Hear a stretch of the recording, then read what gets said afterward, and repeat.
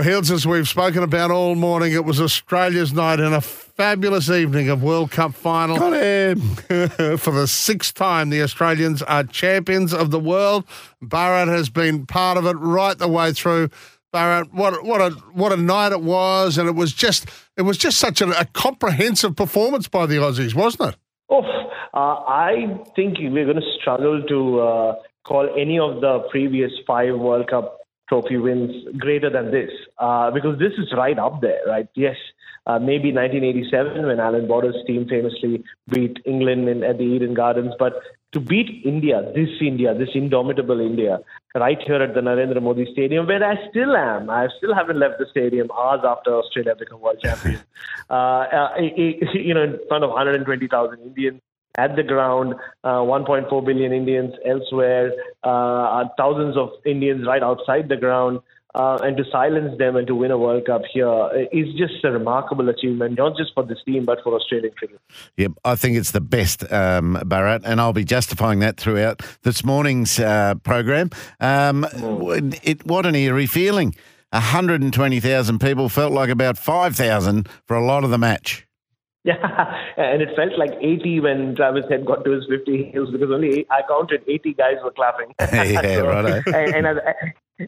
And that number actually dropped to 18 when he got to 100, because a lot of them had started leaving by then. It was a bizarre day overall. Like, to start with, they had the air show where all these Air Force pilots are putting off all these stunts in the air, so extremely loud. Throughout the day, there was the anticipation of when the Indian Prime Minister Narendra Modi would arrive at the ground.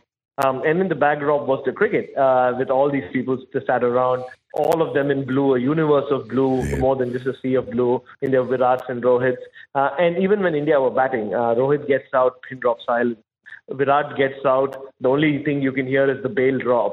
It was just a strange night. Like, how we've seen World Cup centurions before, World Cup final centurions, but never before have we seen someone raise his bat and nobody react except Jeff Marsh at one end and the Australian dressing room at the other. Yeah. Some of our bowlers, when they got a wicket, they had to sort of double take and think, oh, hang on, I've got to celebrate here, and we got to really carry on and get in the huddle because no one else is helping us. It was just a brilliant cricket. What about the dramatic chaos when India started to bowl? They had it darting everywhere, and my goodness, the Australians just did not know where an easy-to-hit ball was going to come from. No, and Travis Head was all at sea, right? He tried swinging at deliveries. His feet were all over the place. And Jasprit Bumrah was hooping it around like we are in Headingley on a damp day. And Mohammad Shami from the other end as well. But the big thing was how much spin the spinners would get from this pitch. Like, speaking to a number of the Australian cricketers yesterday, they all were a little wary of this pitch. They were like, it felt like the indoor test pitch. Or it feels like it is going to turn a lot. So they were really concerned about the spinners, and that's why I think Pat Cummins decided to field first as well, not to give the Indian spinners a go on that. But the fast bowlers who've been so superb throughout this tournament, Bumrah and Siraj and Shami, were literally unplayable. But that's why Travis Head's innings, like you said, this is the greatest performance by an Australian team. But Travis Head's innings is right up there amongst the greatest performance away from home ever. I talk about the strangulation theory. Like, after the 10th over, I think India only hit 4 fours, which is just most un-India-like this tournament, isn't it? No, yeah, and it took them 19 overs or so to get that first boundary after the 10th over. They were flying at 76 for 1 when Rohit Sharma had really taken down Josh Hazlewood, and he was going after Mitchell Starc. Virat Kohli has struck Starc for 3 straight boundaries. And then Travis Head took that catch. And then Shreyas Iyer hits the last ball of the power play for 4. So 80 for 2.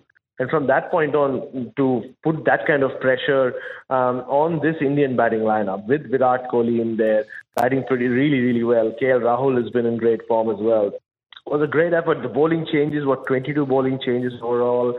And so many one-over spells. Like, Pat Cummins was so on the ball today. I've never seen him so hyperactive on a cricket ground before as captain. But he was so switched on. The field positions as well.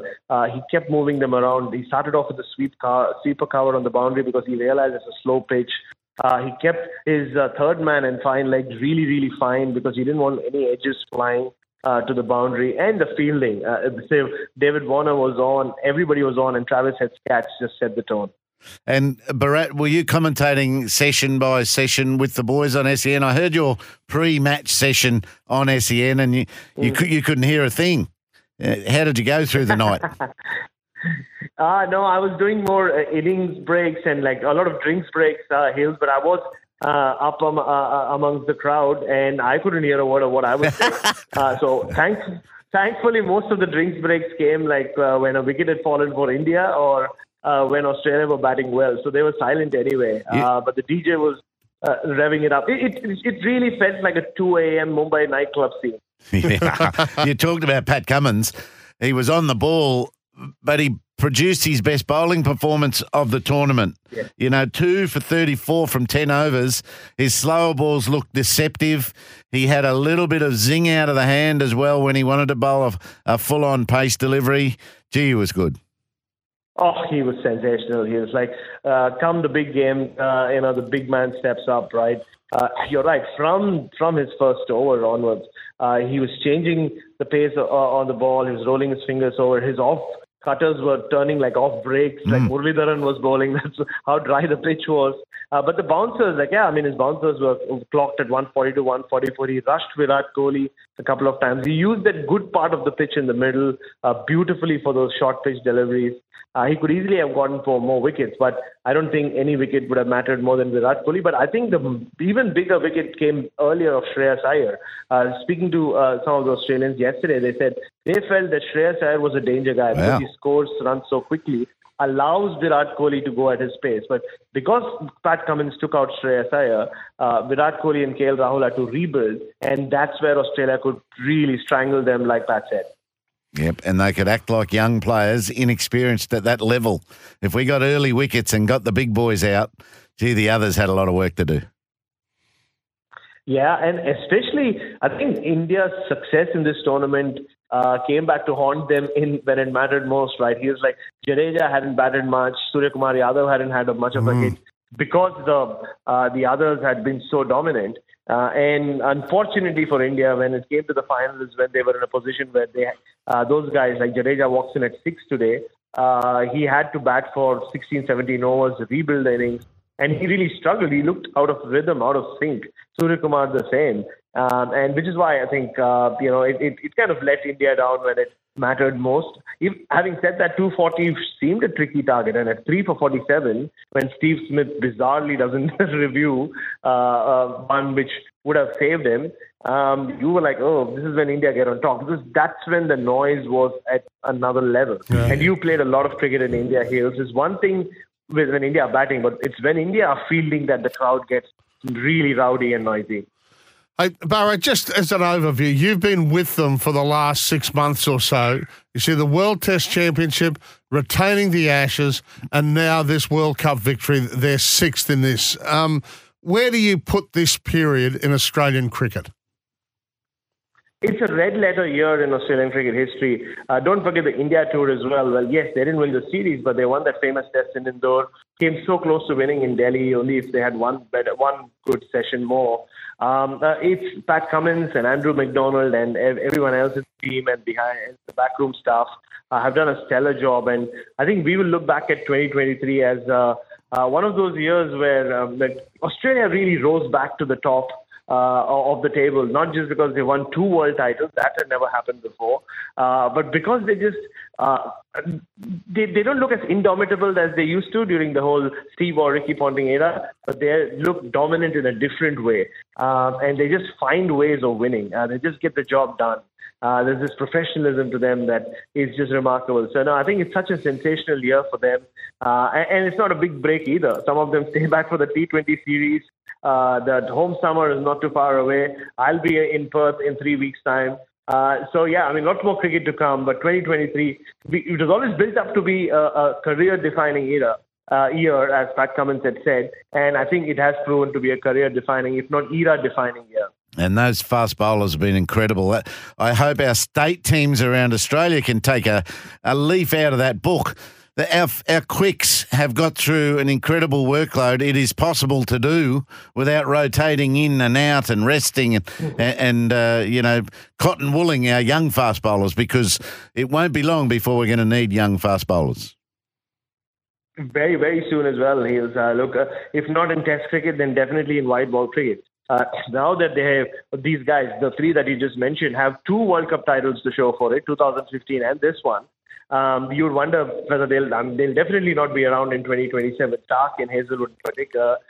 Maybe Pat Cummins might want another shot at it in South Africa. But this is when, the young fast bowlers need to come through. I'm really hopeful that we get to see a few of them during the home summer. The likes of Lance Morris, for sure, yes. Get more of a go, because we have to start now looking at the future. Australia don't play a lot of Test cricket over the next couple of years, away from home anyway. But this has to be the big transition. And it's a good time to make the transition without Ashes and without a big India tour in the offing. If they can do that, then in 4 years' time, when we have another big year, they will be ready and they can take over from these magnificent, world-class megastars. Yep. Brilliant. Hey, Bharat, all we can do is celebrate back here. I'm certain there's a little bit of that happening over there as well. And we really want to thank you for your contribution, particularly over the last 6 months. It's just been brilliant. You deserve a break, mate. Thank you so much. My wife thinks so too. But, I'll be leaving for Perth just before her birthday. So, I'll figure that out. I'll be in trouble. Yeah, great work, mate. Thanks, well done, Bharat. Thank you very much. Thank you so much, guys. Thank you. Have a lovely day. Cheers.